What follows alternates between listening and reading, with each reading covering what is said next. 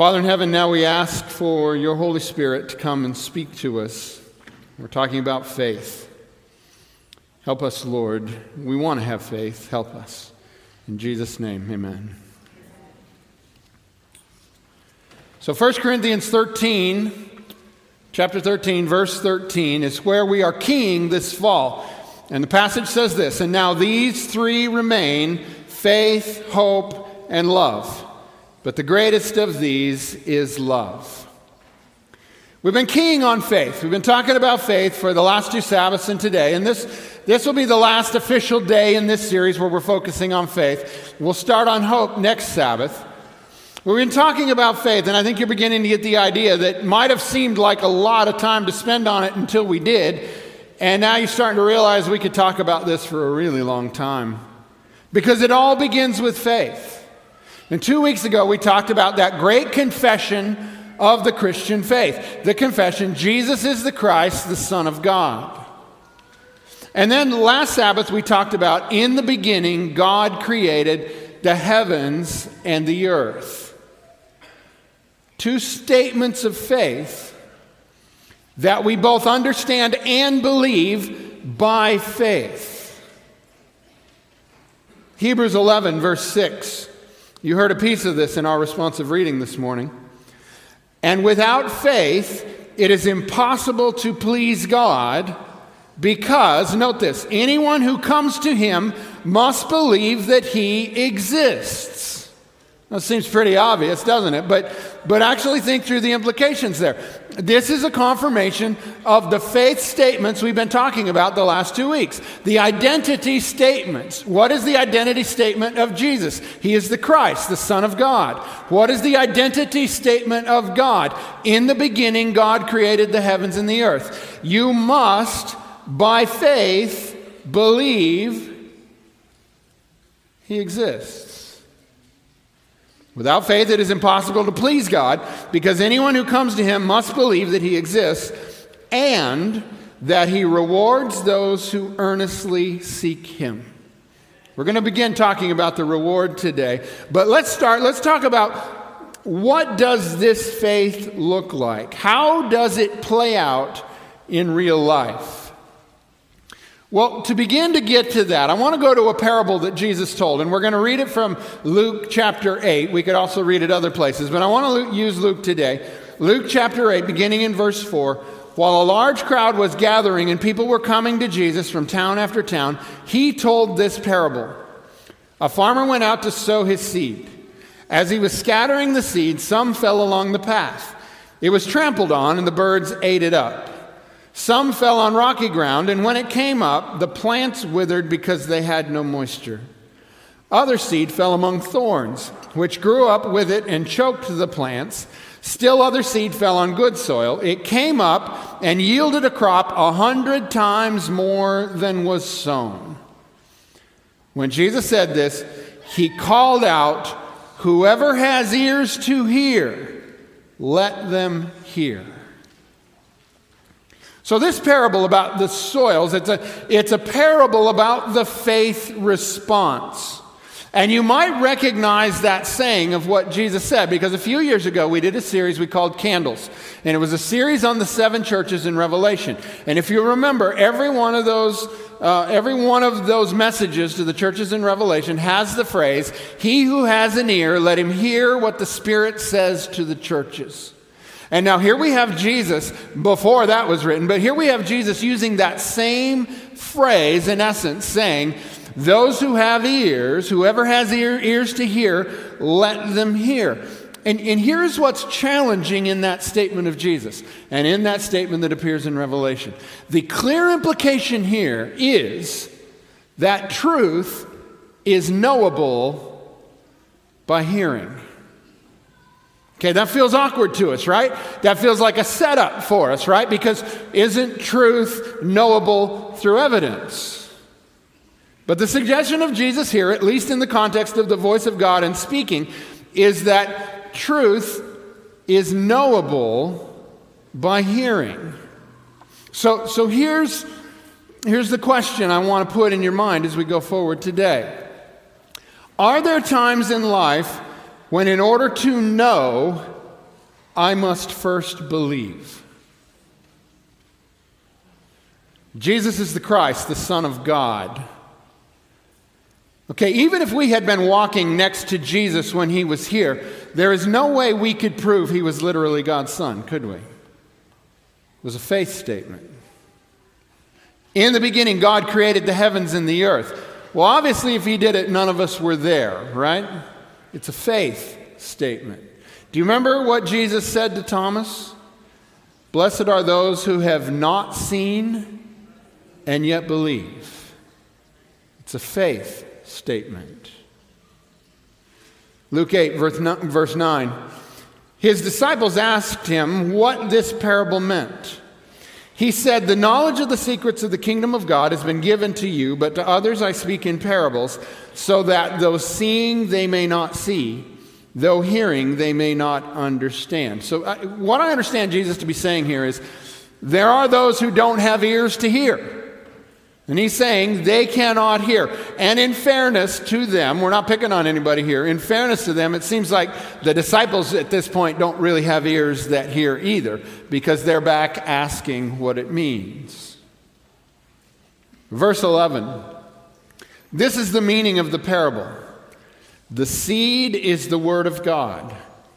Those along the path are the ones who hear, and then the devil comes and takes away the word from their hearts, so that they may not believe and be saved. Those on the rocky ground are the ones who receive the word with joy when they hear it, but they have no root. They believe for a while, but in the time of testing they fall away.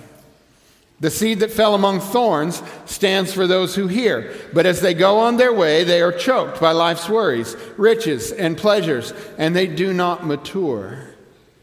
But the seed on good soil stands for those with a noble and good heart who hear the word, retain it, and by persevering produce a crop.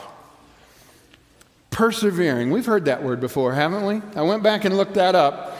And it's that word that comes up every now and then. We talk about it. It goes back to a series we did a long time ago. It's the word hupomone. Faithful endurance. Perseverance. The message here is the seed that does well falls on soil, and it stands for those, that soil represents those with a noble and good heart who hear the word, who retain it, and who persevere even when it gets tough. That's the good soil. So I see four groups here. The first group I see, well, let's call them the packed ground group. And what happens with them is an enemy steals the seed away. And the point I want you to understand about the packed ground group that Jesus is illustrating is it's not enough to just hear.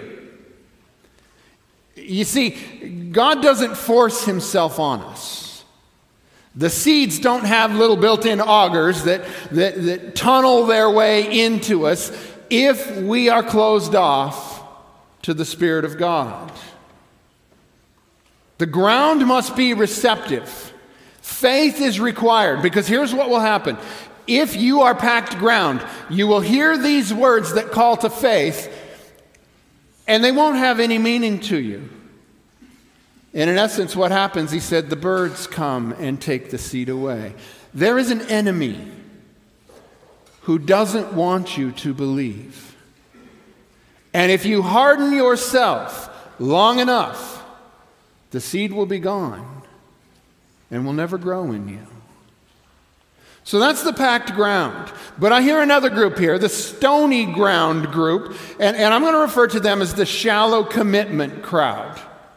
And it seems to me a way to describe this is they have more faith in what believing is supposed to do for them than they have faith in the one they're supposed to believe in. They've bought into this idea that by believing in God, my life's going to go great. Nobody in my family's ever going to get sick. We're never going to have any troubles. I'm going to be constantly blessed, and I'm going to be overflowing. And then, life doesn't quite go that way, does it? And each of us has that experience in our life where all of the extras are scraped away And we're down to the core. When we get to the core, the stony ground believers, at their core, what they had was, God's going to give me everything I want. And when it didn't happen, they have nothing left. But the true believers at their core have a faith that Jesus is the Christ, the Son of the living God. They've put their hopes in the reality of Jesus.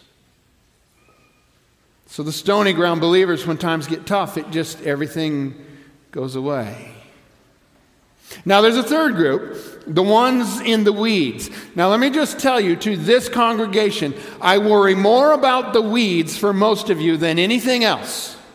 Because I don't think you are packed ground people. Most of the packed ground people don't waste time with church. Okay, so the fact that you're here suggests you're not that group. And maybe there's some stony ground people here, I don't know. But I don't think that's the bulk of you. But I worry about the weeds. Here's why. You are important people. And you have important lives. And you do important jobs. And you happen to live in the fun capital of America.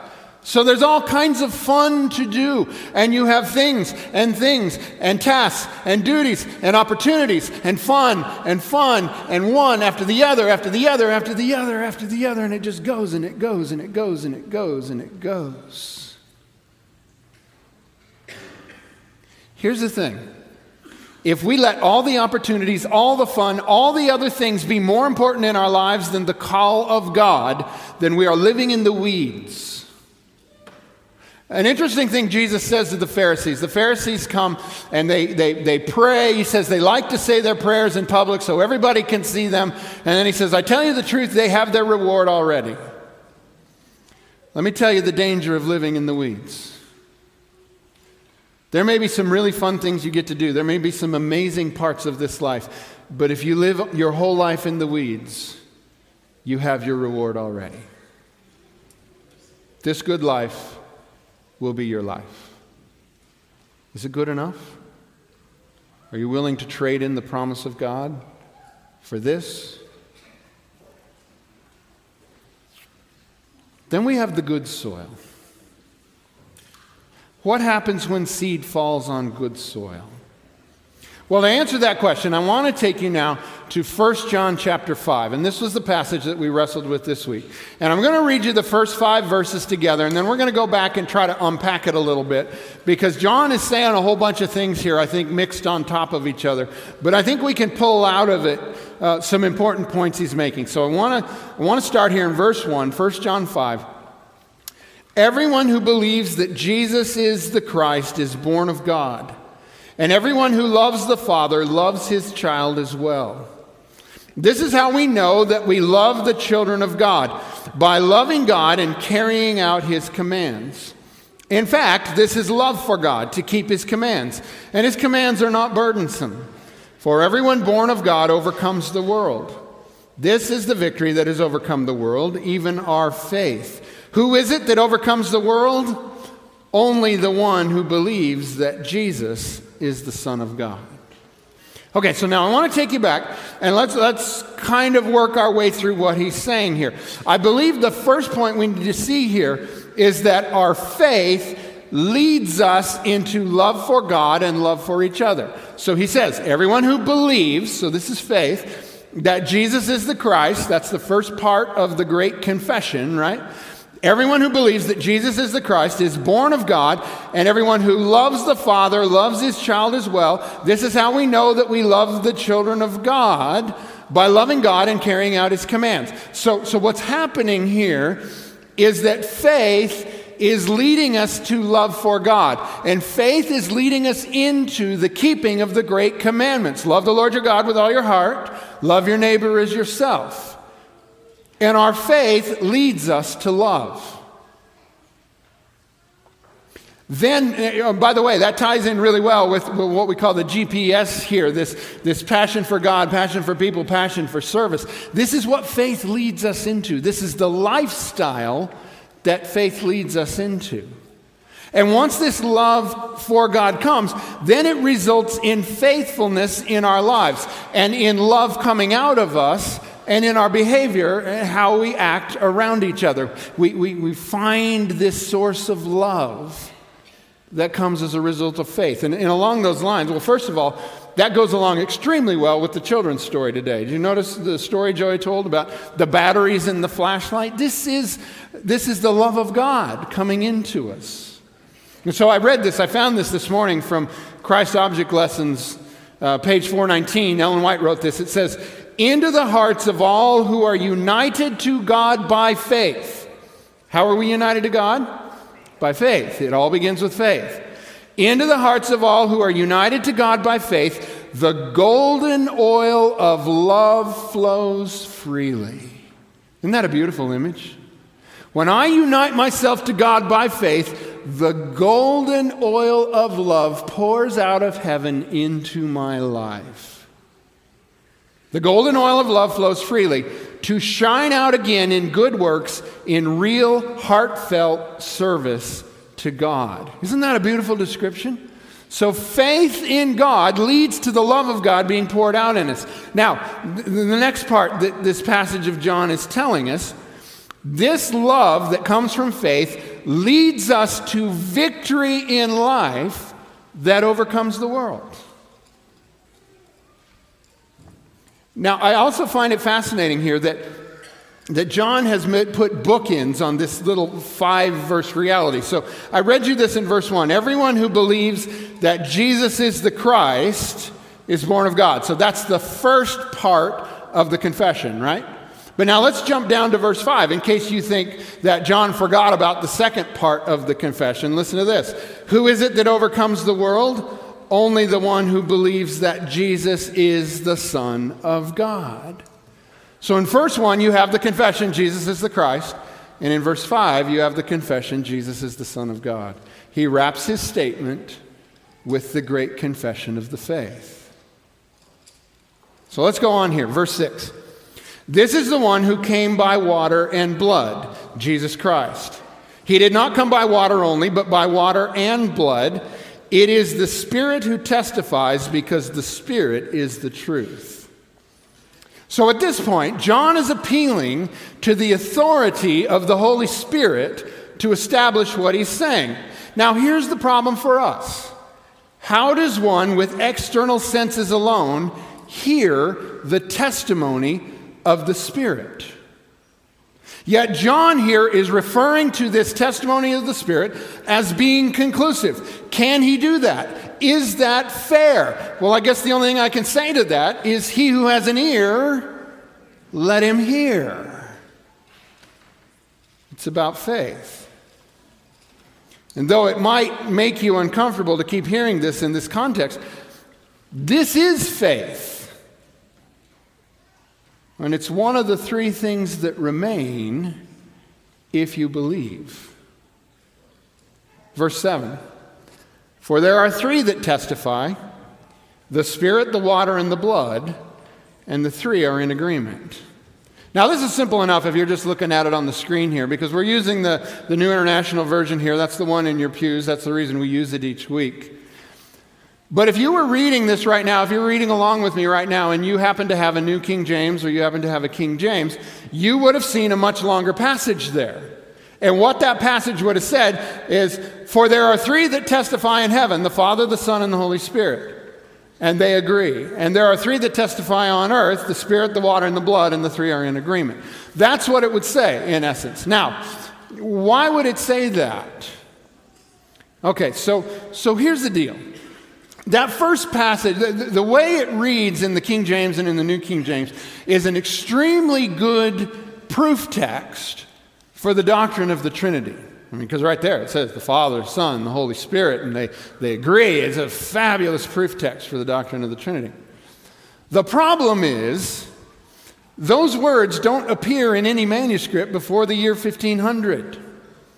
Now, the manuscript that was used for the King James Version and for the New King James Version was the manuscript, the Greek manuscript available to them at the time. And they used that manuscript and they wrote out what it said. And that's great. That's what it said. But later, research turned up new manuscripts from times way before that. Those words weren't there. So what are they doing there? Well, it's hard to know for sure. But here's the question I have for you. Is this passage that I'm reading to you from 1 John chapter 5 a passage arguing for the Trinity? Is any part of it about that subject? It's not. So whether those words are there or not, do they materially change what the Bible is telling us? They don't. Now, there are people who will try to come to you and try to make a case for this or a case for that, try to challenge the veracity of the Word of God based on the fact that hundreds of years ago there were documents that had slightly different ways, that were written in slightly different ways. Now, if those differences don't change the core of what it's telling you, then that's kind of a waste of time argument, right? But these are the people who come along like the birds and try to pick away your faith based on technicalities. Don't fall for that.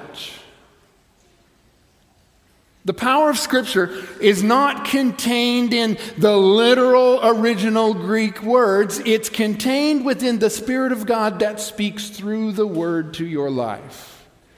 Don't let anybody steal it from you. Now, just to talk about that passage, because it's interesting enough, it says there are three that testify, the Spirit, the water, and the blood, and the three are in agreement. Let me tell you what I think John is saying here, and why I think that other reference really probably doesn't belong right in this spot. But what John is saying here, the three that testify, the Spirit, the water, and the blood, here's my theory on it. When he talks about the water, we have another place where we sometimes hear this, and it comes from the story of Jesus with Nicodemus. And he says, unless you are born again, you cannot enter the kingdom of heaven. He says, how can a man be born again? How can he re-enter his mother's womb? And Jesus says, no, I'm not talking about that unless you are born of water and the Spirit. Now, the tendency we have is to equate that to our customs. We have a baptistry here, and it kind of makes sense to think being born of the water means to be baptized. And that's great, and I'm not saying there's no chance that's what it means, but here's what I understand it to mean. And really, in that context of Nicodemus, I think it's the only way it makes sense. And that is, to be born of the water meant to be literally born as a human. Because when a human is born, there is this thing called amniotic fluid, and it comes out with the child. And this was understood in the day to be being born of the water. You came from the water. So it's literal birth. But then for him to then say to be born of the Spirit, this was to be born again. So you see that context with Nicodemus? Born of the water initially, born of the Spirit, born again. So I think what's happening here is this is actually a testimony here to the reality of Jesus. He was born of the water, that's the literal birth of Jesus. He was born of the blood, that was his death. And then the testimony of the Spirit is the continuing communication with the risen Lord. So we have his literal birth, we have his sacrifice for our sin, and we have his continuing communication with us through the Holy Spirit. That's what I see there. But now let's go on, because I want to take us to verse 9 here. It says, we accept human testimony, but God's testimony is greater because it is the testimony of God which he has given about his Son. Whoever believes in the Son of God accepts this testimony. Whoever does not believe God has made God out to be a liar, because they have not believed the testimony God has given about his Son. Okay, so in theory, I think it's easy for us to agree that in principle, God's testimony is more important than man's testimony. So I'm standing here and I'm telling you things that I think the Bible means. But if God were to suddenly appear here and tell you what it really means, because maybe I didn't get it right, I think you would believe God before me, right? You certainly should. So it's easy enough to believe that that could happen. And nobody wants to call God a liar. But the truth is, according to John, if we're saying Jesus isn't who God says he is, the Christ, the Son of God, then we're calling God a liar. And John will, in fact, state the implications of this in verse 11. And this is the testimony.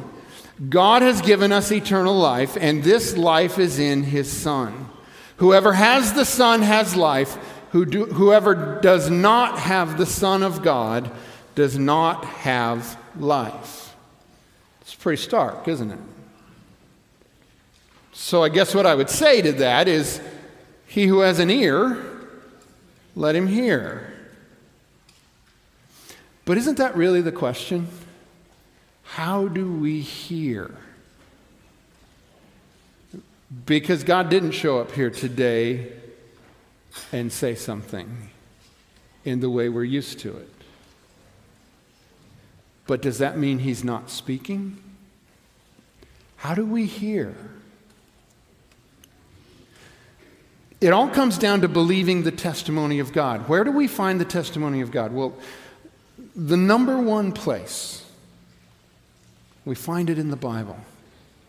And this is the reason I've been challenging you week after week to, in the midst of your weedy life, all the stuff you got going on, find time. In the midst of the fun, in the midst of the busy, in the midst of the responsibility, find time for the voice of God.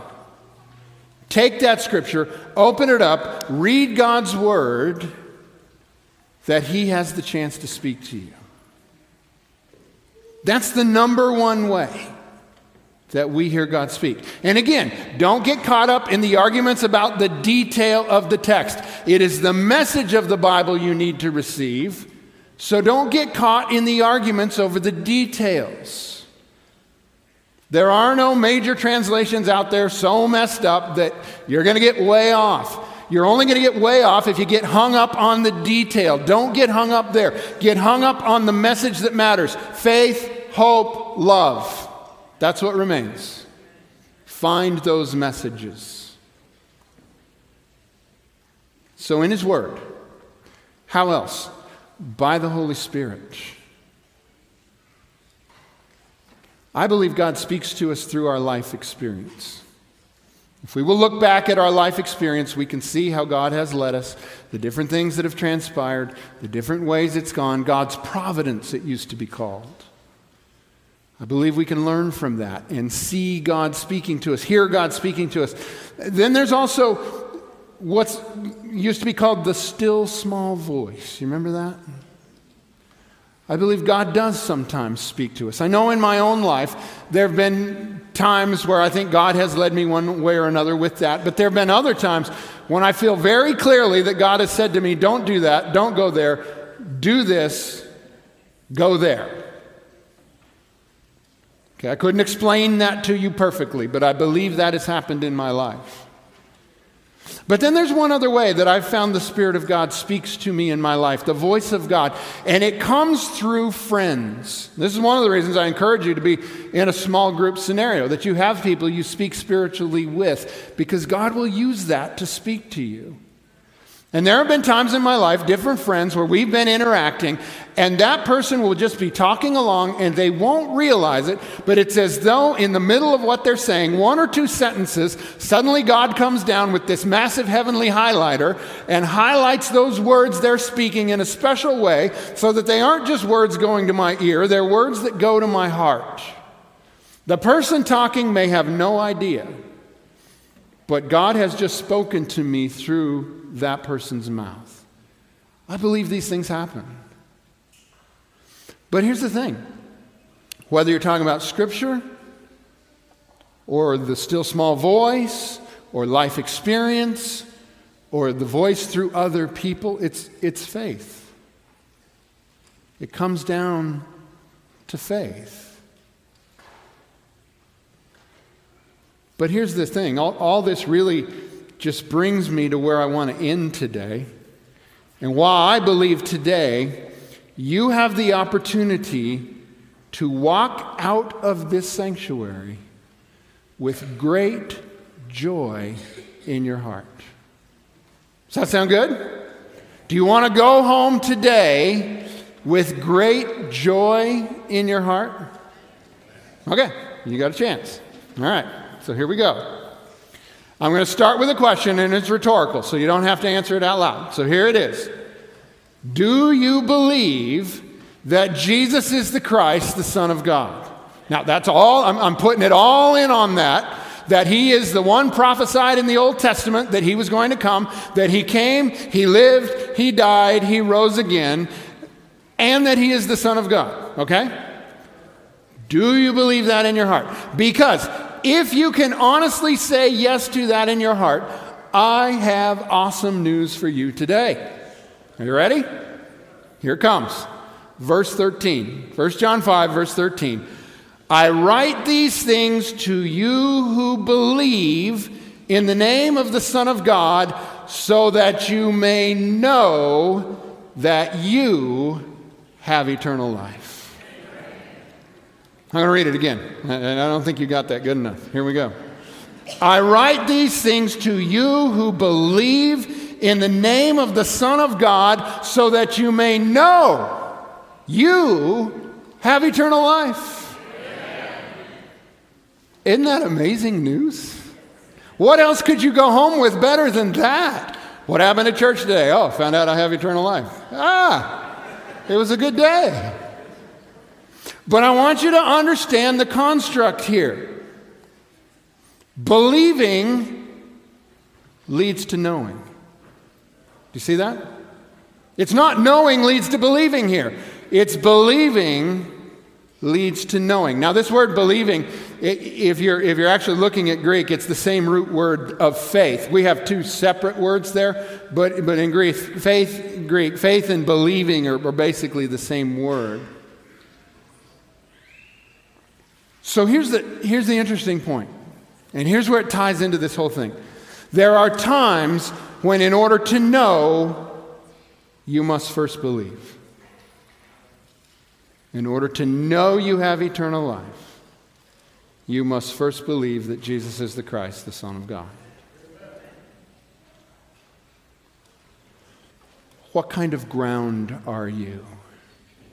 The receptive ground by faith believes, and by faith produces 100 times. Now, any of us can be any of the ground. We're not born one kind of a ground or another. We have a choice in this. What kind of ground are you?